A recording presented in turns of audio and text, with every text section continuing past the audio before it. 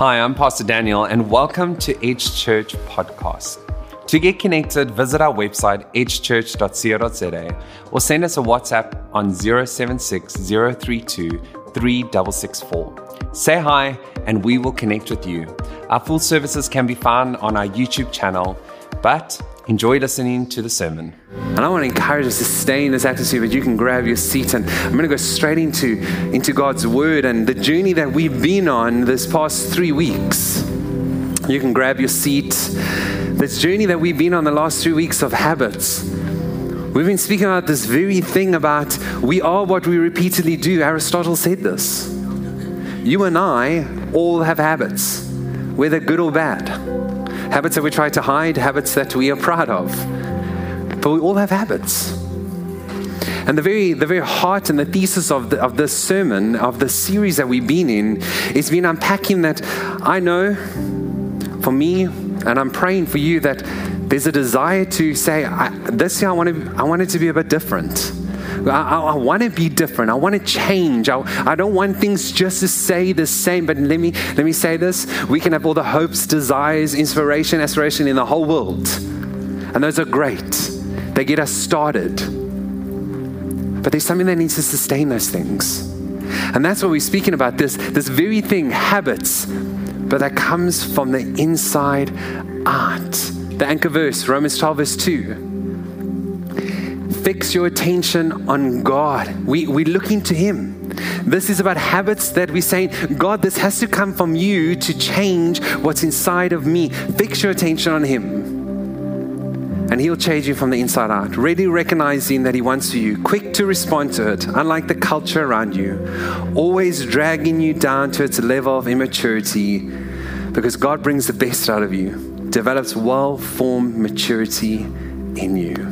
And so week 1, we started with focus on what you do first. Focus in, and this was about the principle of the first. Week 2, we spoke about focus on who you put first. And we started unpacking this thing of relationships. And today, as I end and conclude our series, I want to end by speaking about this habit, focus on who we see first. Focus on who we see first. You see, because today's habit and what I want to share about, it's about a choice. And this is key. There's a choice. And the reason why I say there's a choice, because for every single one of us, having presented a choice, that God goes, I put a choice in front of you, that we can choose, and this is it. We all have a choice on how we see God, or how we believe God sees us. There's a choice that you and I have to say, how do I believe God sees me? And how do I see God? Because this choice might not be as clear in your mind as what you think it is. Even theologically, if you're unpacking this and you go, but can I tell you something? This choice, if we choose the wrong choice on how we see God or how we believe God, can change so much of this very freedom and design that God had placed for us all along. You see, because your way that you will see God will define and shape your approach to Him. It will define what you believe the relationship should look like. And that's why I said it's not so easy to just see this. Because what I want to talk about today is that I believe there's two branches of Christianity, that we can so easily get trapped in one of them. Literally 2 ways that we can see God and how we believe God sees us. And some of you would have heard the story, and I have shared it before. But I was again reminded of this, and the story continues because of the journey that I've been with this person now. But last year, I think we were entering into like our 3rd wave, or like a 10th, I don't know. We were entering into one of them. And I was connected with this friend, and not like we message regularly or anything like that, but it's like, cool, when we see, nice chat. And they began to ask me this question. They said, now that we're going into this another wave, et cetera, do you think it's going to get better? Do you think things are going to get better? Like, is this like Is this some of the things that we read about all these? And I've been watching this YouTube video about the end times and this and that. And I was like, oh my gosh, this conversation is going to go about end times now. And he asked me this question. He's like, will it get better? And so now I was trying to process. I'm thinking to myself, how do I respond to this? How do I respond to this? And I know the journey the person's on. They're not a believer. I believe that they're searching for something. And so they're open to a spirituality. But Christianity is not what they're following. And so now I'm thinking, how do I respond? How do I not go into the whole conversation about end times and all of this stuff? Because, and let me give you a word of advice, that shouldn't be your starting point when you go into a conversation with someone who's trying to search and wrestle with this thing about God. We must talk about it, but not the starting point. And so I sort of responded and I said, well, honestly, I don't know if things are going to get better. I don't know if this is now the end times, or one thing I do know is that no one knows when it will be, but also that I need to be ready. I need to be ready for when he comes. And when he comes, God is going to heal all the damage that we as humans have caused. The next response, I didn't expect him to say this. He said to me, yeah, you're right. And he needs to heal, especially the Christians, because I don't like Christians and I don't like the church. I'm thinking, shit, but I should have gone for the end times conversation instead of going this way. And I was like, you're okay. And he's like, I don't like Christians or the church because of the way I've been treated. The way that I feel like I'm not accepted because of some of the decisions that I've made in my life. And if I think that that's how Christians can do that, then I can't imagine how God would treat me or accept me. My response to the person was, I also don't like Christians and churches that treat you like that.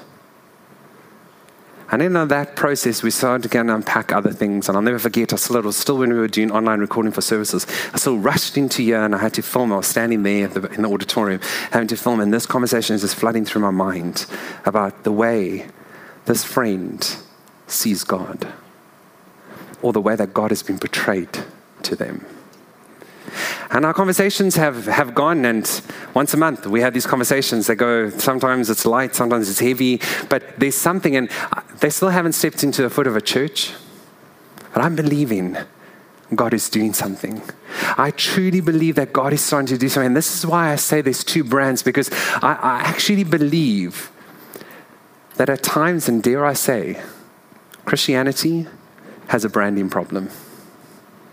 And when I say a branding problem, it's the way that it's seen, promoted, or even displayed. That's what branding is. And that there's actually a branding problem that's taken place because of these two approaches that I'm going to speak about today. That one approach has been taken, and you and me, I'm not talking about an approach of this denomination or that kind of church. That's not what I'm talking about.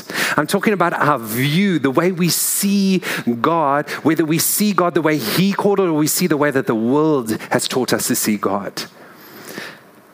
And that's what I believe happened to this friend of mine.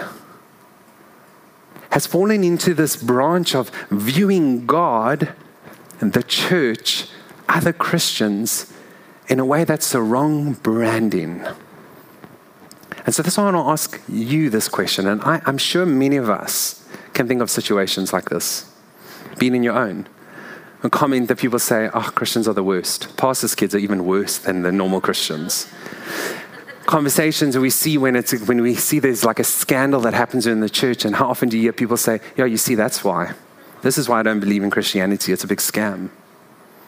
I'm sure many of us can think of those kind of comments that have been made, or maybe even some of the things that we've thought ourselves.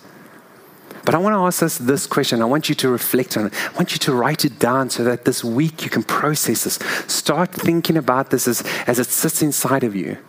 And the question is, how do you see God? What view do you have? What image comes to mind?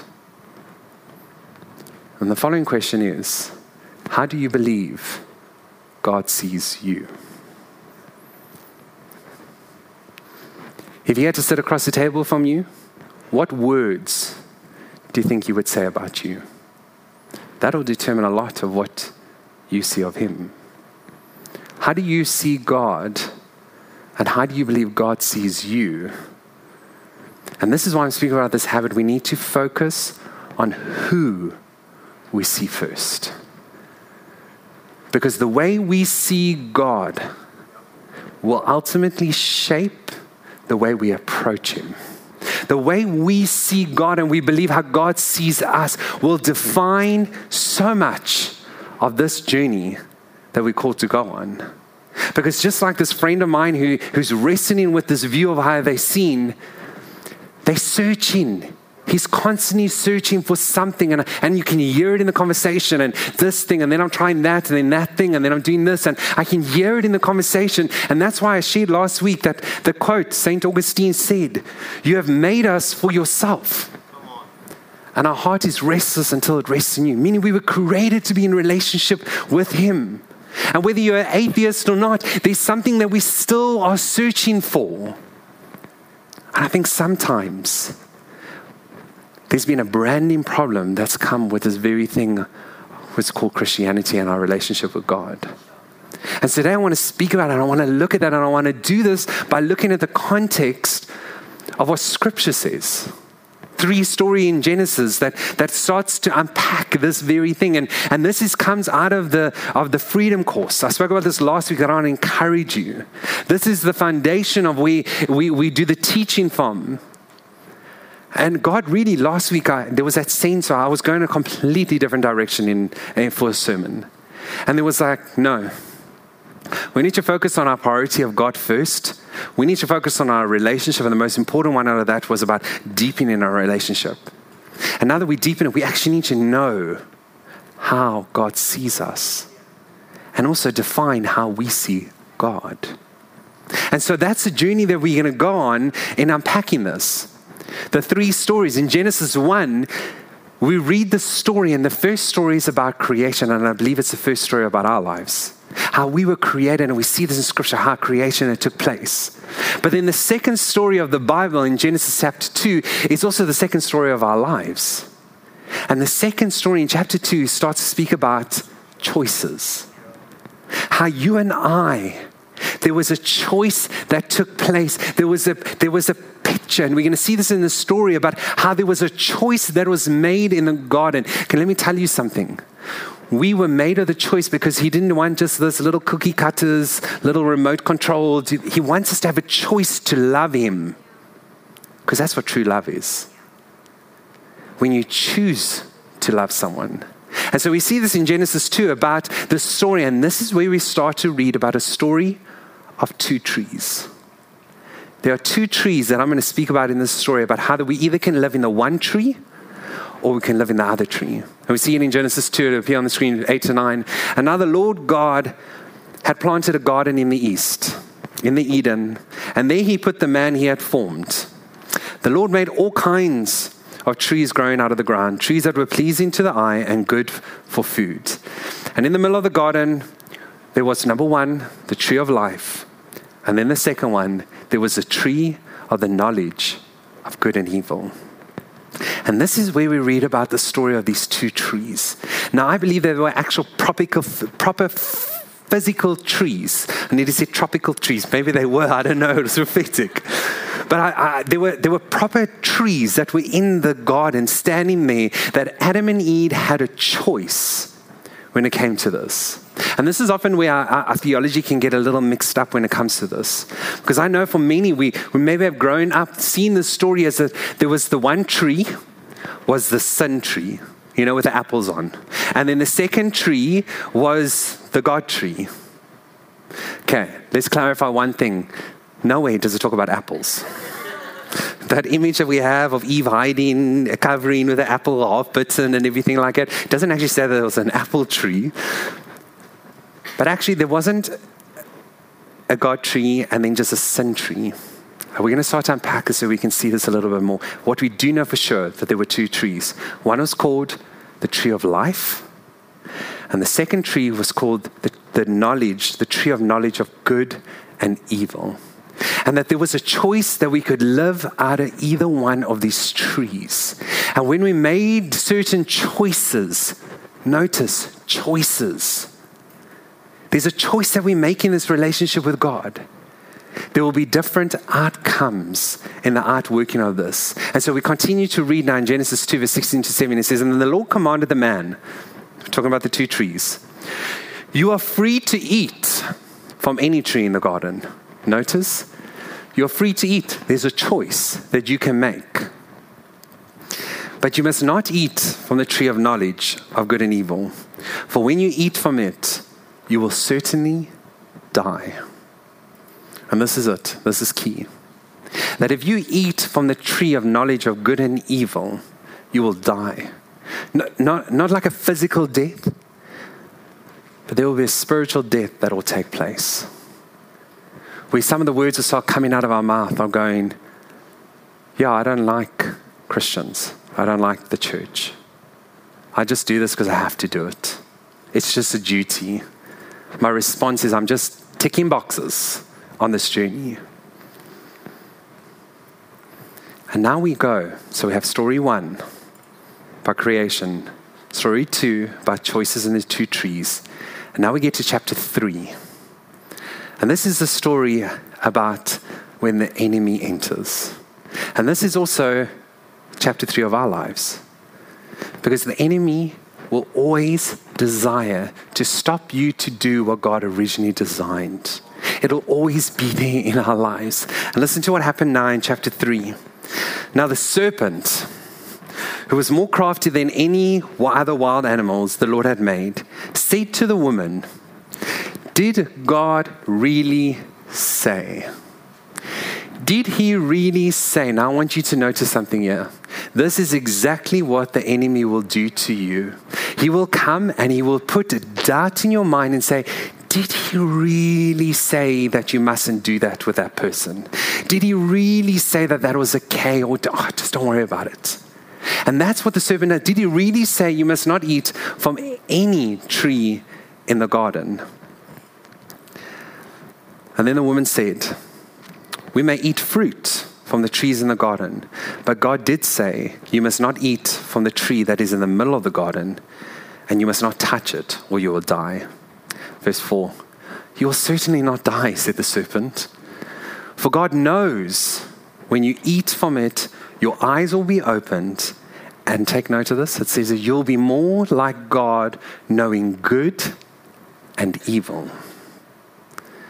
Look at this. Take a notice when you read this portion of scripture. Take note. The serpent didn't come and try and appeal to Eve's sinful side of her life. Didn't try and come and say, come Eve, be a bad girl, just let loose, just do whatever you want, go do what it wasn't appealing to that, not to her sinful side. It was appealing to the side of her saying, but don't you want to be in control?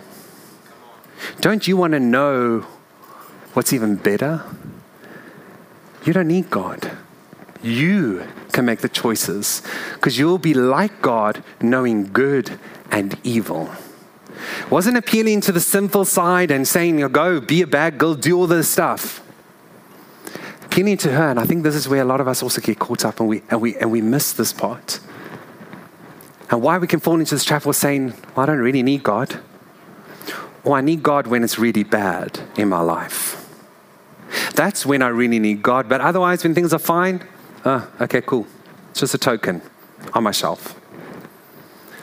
And then the woman says in verse 6, when the woman saw that the fruit of the tree was good for food and pleasing to the eye, and also desirable for gaining wisdom, she took some of it and ate it. She also gave some of it to her husband who was with her, and he ate it. That's why men always finish women's food afterwards. But then look what happens next. And this is what happens every single time we eat from the tree of good and evil. Listen to what it says in verse 7. Then the eyes of both of them were opened. Their eyes were opened. All of a sudden, there was this realization. There was this awakening of going, there was this loss of innocence. Because up until this point, they didn't even know that they were naked. And now all of a sudden, like when a child loses their innocence of what was just so pure and what like only a child can do, they lose it. And they realize they were naked. They were ashamed. They were embarrassed of what was happening because their innocence was taken in that very moment. And so they sewed fig leaves together and they made coverings for themselves. And so I want to share about these two trees, and then there's a choice in the middle that we get to make out of which tree we will live out of. You see, because number one, if we are living in the tree of knowledge of good and evil, it will mean we need to do more to get to God. It's always about more. It's about I need to do more. I need to make sure I do more. And this is where religion really comes into play in this place. Like, only 5 minutes reading the word. Only 5 minutes in prayer. No, that's not good enough. You need long. You need to do an all-nighter. You need to come into this building and pray the whole night through if you're really desperate. Oh, I need to do more. I need to try and serve more. I need to try and give more. I need to do, because when I do more, it will mean that I'm maybe loved more by God. I'm accepted by Him because I know how dark and sinful my nature is. I can't tell anyone else, so I'll just make sure I tick these boxes and I do more and more in my relationship. But then the tree of life says, receive what Jesus has already done for you. You don't need to do any more. You can just receive what He has done for you, that He has paid it all. Everything has been paid for you and I. And sometimes we get into this pursuit, and that's why I believe some of the meanest and most judgmental people are actually Christians, pointing fingers. Because we're in this tree of knowledge of good and evil, and I know this and I know that, but in actual fact, we point these fingers, and can I tell you, we've received it all. We can take it. And this is why Jesus says to the Pharisees in John 5, verse 39, you study the scriptures, you know it. You're in your Bible. You're reading all these things. You know the knowledge. It's here. All of it's sitting here. You know when to put your hand up, and if it's a really good part in the chorus, you put both hands up. You know how to do this. You know what to say in life group. You know how to tick the boxes. How are you doing? I'm good, brother. You study this diligently because you think that in them you have eternal life. These are the very scriptures that testify about me. From verse 40, yet you refuse to come to me. You have it all here, but you refuse to come to me here in your heart. The tree of life says, how do you see God? It's about doing more, or actually about just receiving what He's already done for you and I. Second thing, the tree of knowledge of good and evil, imagine it's here. It says you need to try and get God's approval. You need to do more. You need to try this, do that to get God's approval, because you view God as just an old, angry man that's sitting on this big throne with this big beard, and he's got these lightning bolts in his hand, and he says, smite you, O mighty smiter, and he just threw down on that. And that's our view. We view him, he's just nasty. It's old, irrelevant. Why must I connect? And so then we constantly are trying to have this approval. Let me just say this. The way you view God will determine your approach to Him. Meaning it will define how you come to Him, how you experience your relationship with Him. And I believe that's exactly what was happening in that conversation with that friend that I have. Their view of God is that God can never love me. The choices and the decisions I have made, I will never be approved by Him. If the church and Christians can do that, how will God be able to accept me for who I am? I've heard it. Ask Joe, we've had people here when we do funerals. They literally say, I'm scared that I will burn when I walk into the church. It's the view of God that they have. But then the tree of life says, receive God's love for me. Receive His love for me. It's not about doing this and doing that and trying to get the approval. Let me tell you something. God knows your sin life more than anyone else. He knows exactly what you're looking on your phone. He knows what's happening behind that closed door. He knows exactly what's going on inside of your head. And you know what? He knows it the most. And he's one that will always love you. The tree of life, you in the tree of life, you get to receive that love that he has for you, knowing that he knows all about the junk that you have in your life. He knows all about this. He's a kind of, I literally have said this so many times, but how do we relate it? If he had social media, you would be the profile picture. If he had like Instagram, he would literally do a daily post about you. Man crush Monday and woman wings, whatever you talk those things. It will be you all the time. Unlock your phone. It'll be a picture of you on his phone. Because he loves you. Please hear me. The very heart of this message is what is going to be your view of God, and how do you believe God views you? Because of the way we view God will define the way we approach our relationship with him. The way in which we can go deeper because we're not held back because, I need to do this, I need to do that, or God's going to do not accept this. And the way you view God. That's why in Romans 5 verse 8 says, God demonstrated his love for us. And this is the most important. While we were still sinners. He demonstrated his love for us while we were still sinners. Listen to me. That means that when they laid Jesus on the cross, when they were about to lift those nails that were going to go into his head, they didn't say, wait, stop. I just want to make sure that when I go through this, there'll be someone that actually loves me afterwards. No. While they were spitting, beating, mocking him, he went through all of that. Why? He says, because I will always love my people. Please hear me. I'm praying this will be a revelation. Whether you've been on this journey for 25 years, whether you've just been introduced to that we would hear this message of the love of God for you and I. The third thing, the tree of knowledge of good and evil says, it will focus on the external. It's about how things look, how to do things, how to lift your hands, how to answer that check-in so well, how to say this response, how to do that. It's always about the external. It's always focusing on the outward and actually not what's really going on inwardly. But then the tree of life comes and it says it focuses on the eternal, internal side of you and I. The very heart of this series of habits from the inside out. The very thesis of what we base the series is about is that there's something that needs to happen inside of us. You see, that's a big difference between the Old and the New Testament. See, in the Old Testament, they didn't have anything in them. The laws were written, it was external, it was written on tablets, on stones. Then the New Testament came and it says, no, it's actually not what's written, it's what's inside of your heart. I will lead you and you will still obey my commands. But I'm inside of you. It's about an inside transformational journey that takes place. It's this heart change. It's a heart change.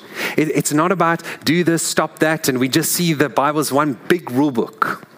Literally, open it and it's like, scroll down. All these rules I need to follow. There's commands we need to follow. And I'm going to get to that.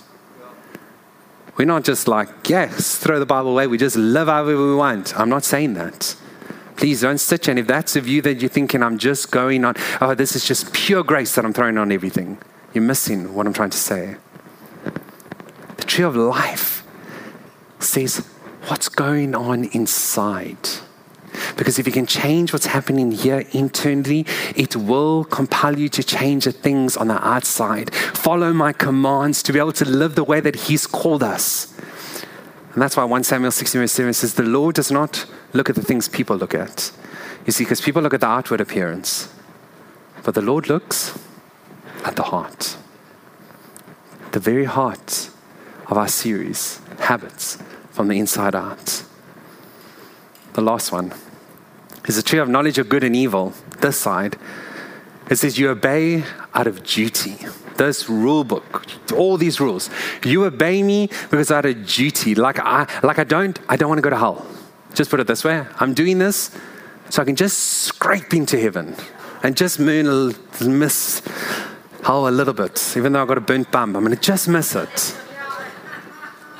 So I will do this to please my wife. I will do this because, I'm in this relationship and I need to do this. I will do it because it's a duty. I'll do this because I know this is what my granny wanted of us to do. Or I'm just doing this. I don't know. I've just been in this for so long. I don't know how to change it. And then we're operating out of duty. I'm in this because this is what I do. And my whole Christian walk, my whole journey becomes about, let me tick this, let me do that. Okay, we go to life group on a Tuesday, then we do this and we do that. God's nowhere really in the mix, not inside of our heart. We're going through this. I'll serve on a team. I'll do this because it's a duty, because this person's going to message again on our team to say, hello, can anyone help? But I'll ghost them, but we'll continue messaging. Can anyone help? And then it's like, okay, I'll do it because it's just a duty that I must do.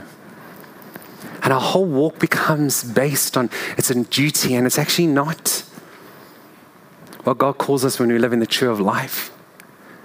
We don't serve out of duty. We serve out of delight. The tree of life says that we out of delight, we get to serve God, meaning we get to come and we get to worship Him, to be able to express our thanks as giving to Him, be able to use the very giftings that He's given you and I to build His kingdom. And it's not because I just have to do it because, they did this big sign up, you must do this and this and this. It's actually because it's a delight. Can I tell you, when I think of my life, I think of the mistakes that I have made, and I think, God, how can you use me?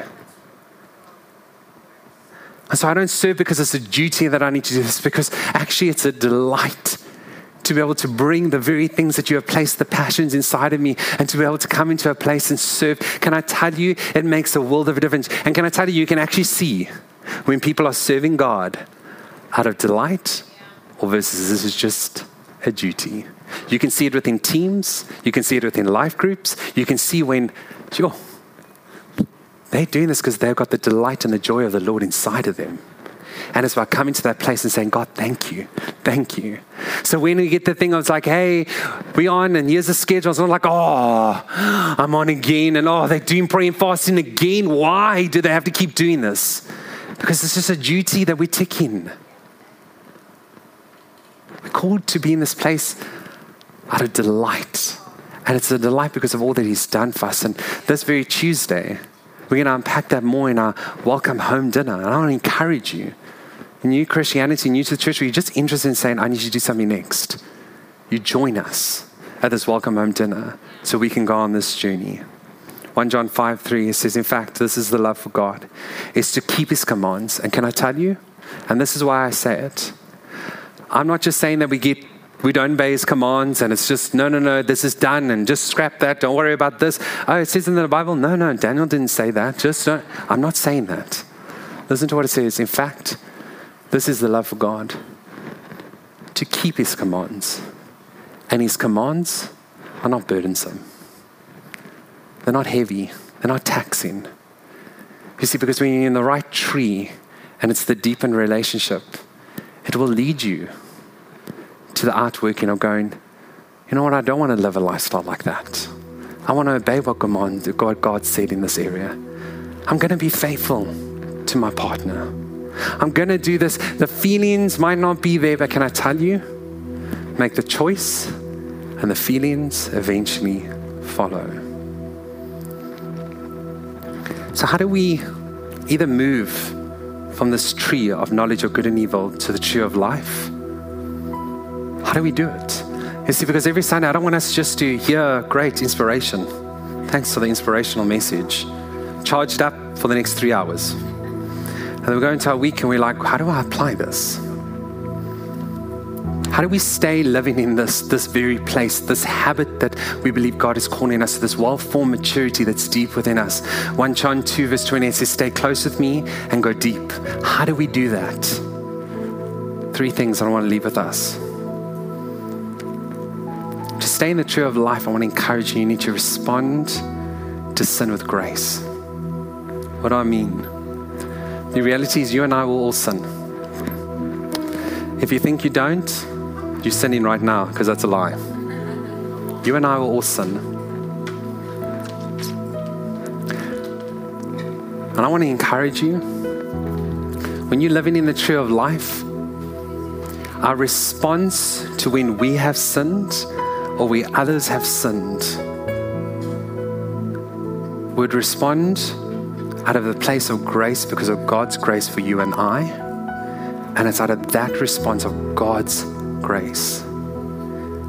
Because when something happens, do we point fingers accusing? Do we point fingers at ourselves and go, there's no ways that I could be loved. There's no ways I could do. There's no ways.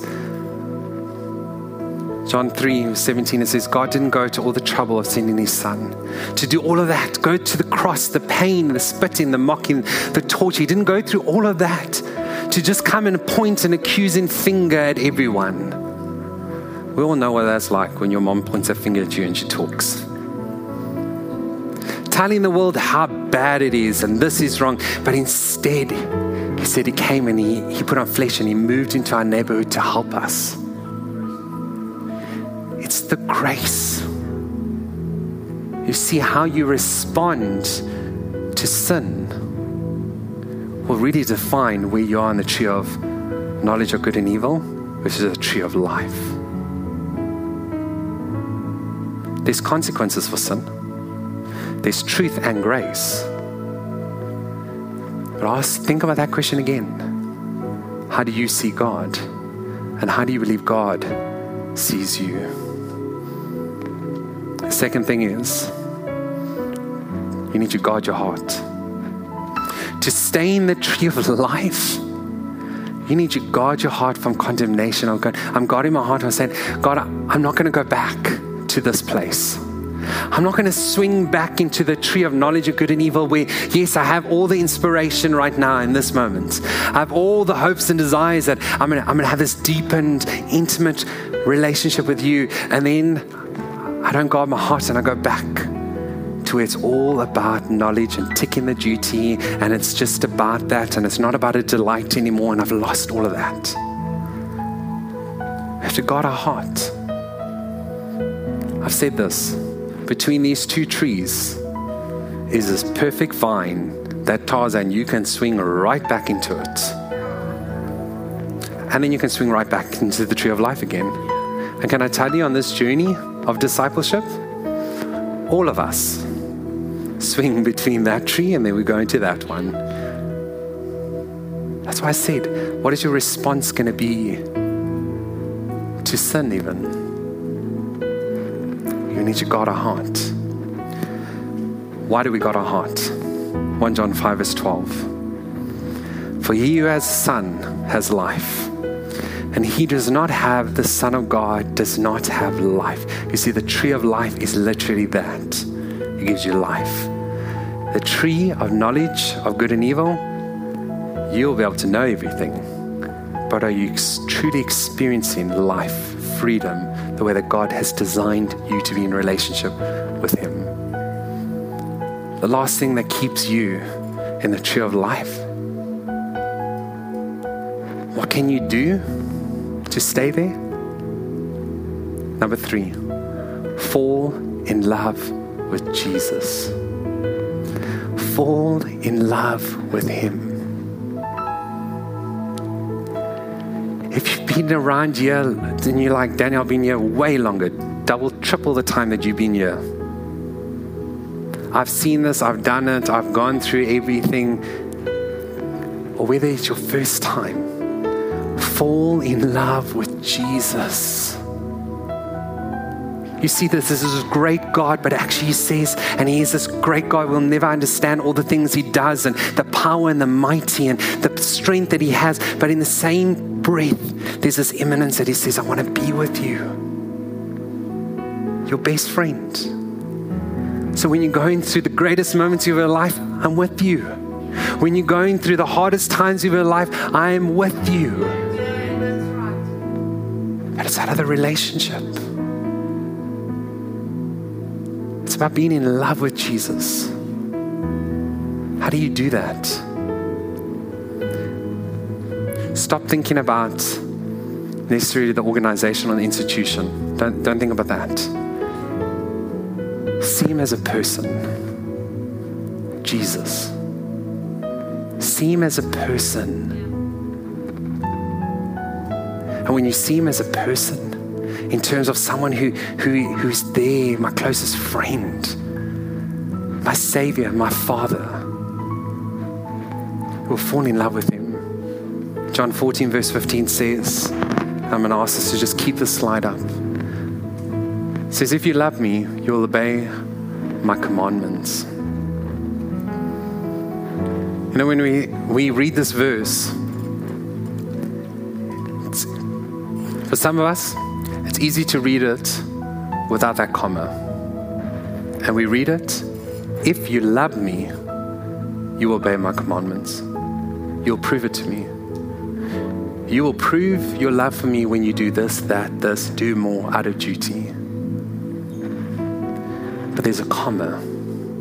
If you love me, comma, you obey my commandments. And the question I want to ask you, what side of the comma are you?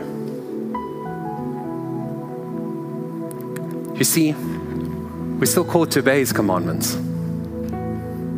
There's still a way that he's called us to live. Citizens of his kingdom. Citizens of his kingdoms mean there's still things we need to do and follow. But if we only view it as with no comma, and you love me, you obey my commands, but it actually says, if you love me, you will want to naturally obey what I've asked you to do. You will actually say, you know what, I don't want to respond to sin like this anymore. I don't want to live this kind of lifestyle. I don't want to always be negative, and it's just always about the things that I know, but truly, my heart is so cold.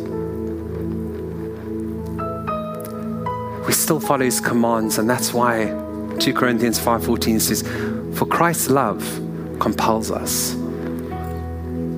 For Christ's love compels us. Because of his love, we're compelled to follow the very commands that he set out. The word of God gives us those commands. So as I close today, I want to ask this question again to you. How do you see God? And how do you believe God sees you? And so in this moment, I'm going to encourage you to put everything down.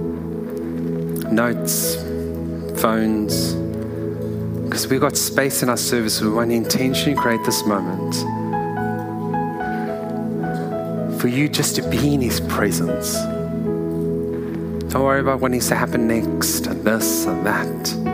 Right now. I don't know, for me, to help myself focus, avoid the distractions, I'll close my eyes. I encourage you, just in this moment, to close your eyes.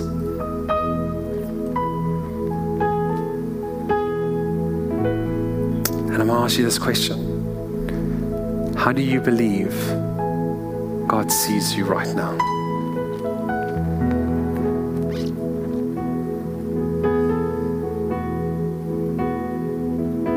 If you can imagine you're at a table and he's sitting across from you, what do you think the words he would say about you?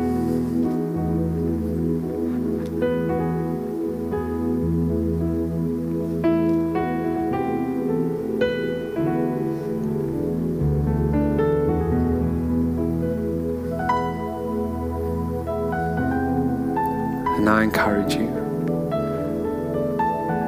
be silent, be still, and let your God look upon you. That's all. Let him look at you. Imagine he's sitting right there looking into your eyes. God knows, he understands, and God loves you with an enormous love. And he only wants to look upon you with that line of love. So quiet, still, be, and let your God love you.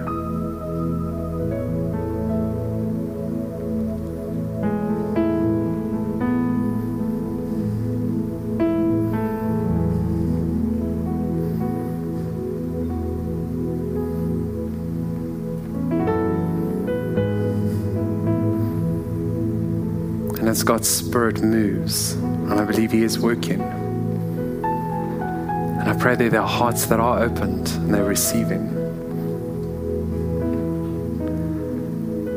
I encourage you,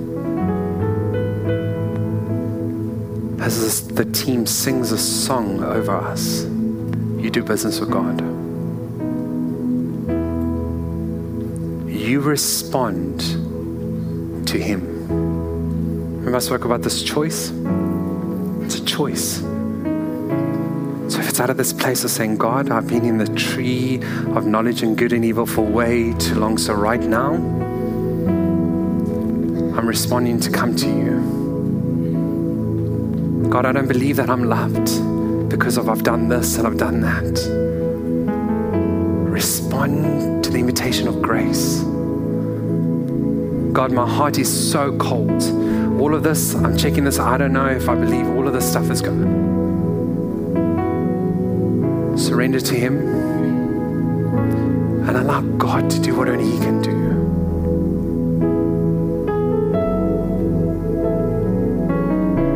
My prayer is that you would run to God.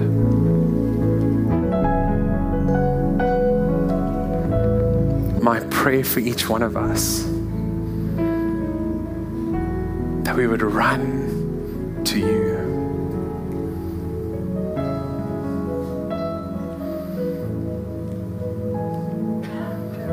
And whatever God has spoken to you, the loving God who came, whatever the words that He's prompted inside of your heart, you know what it is. Whether it's to fall in love with Him again, whether it's the words of saying, I need you to guard my heart because I so easily go back into this. God, I need you to help me because I just really, truly don't believe you can forgive me of this very thing.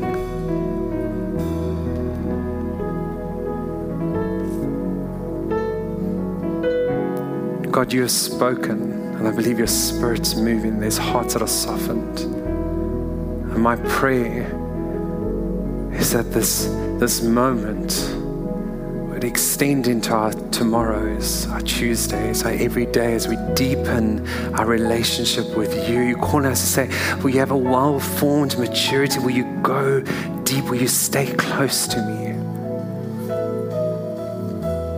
So whatever the commitment, whatever the business we've done in this room, between you and God,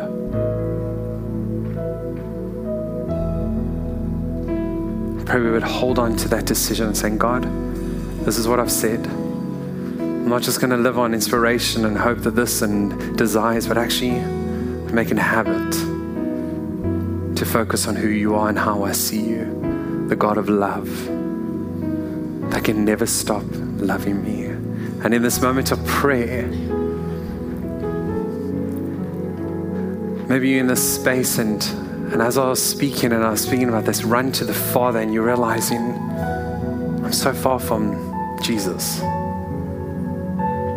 First, I've maybe never made a decision to follow Him, or I have, but actually, honestly, it's just been about knowledge.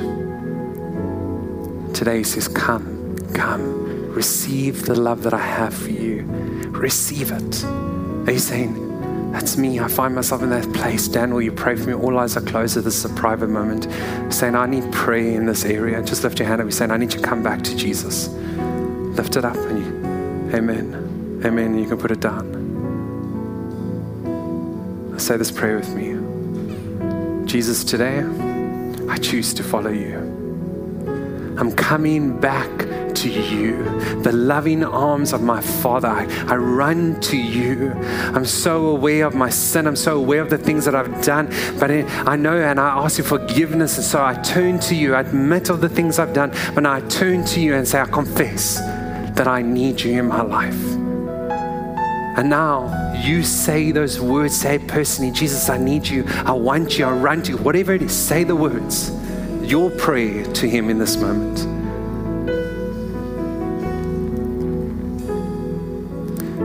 So So for decisions that were made, Holy Spirit, I ask that you would help and guide and keep them in these decisions that they were made. Thank you for your loving arms of grace and that you love us unconditionally. Thank you, Jesus. And all God's people said, amen, amen, amen. God bless.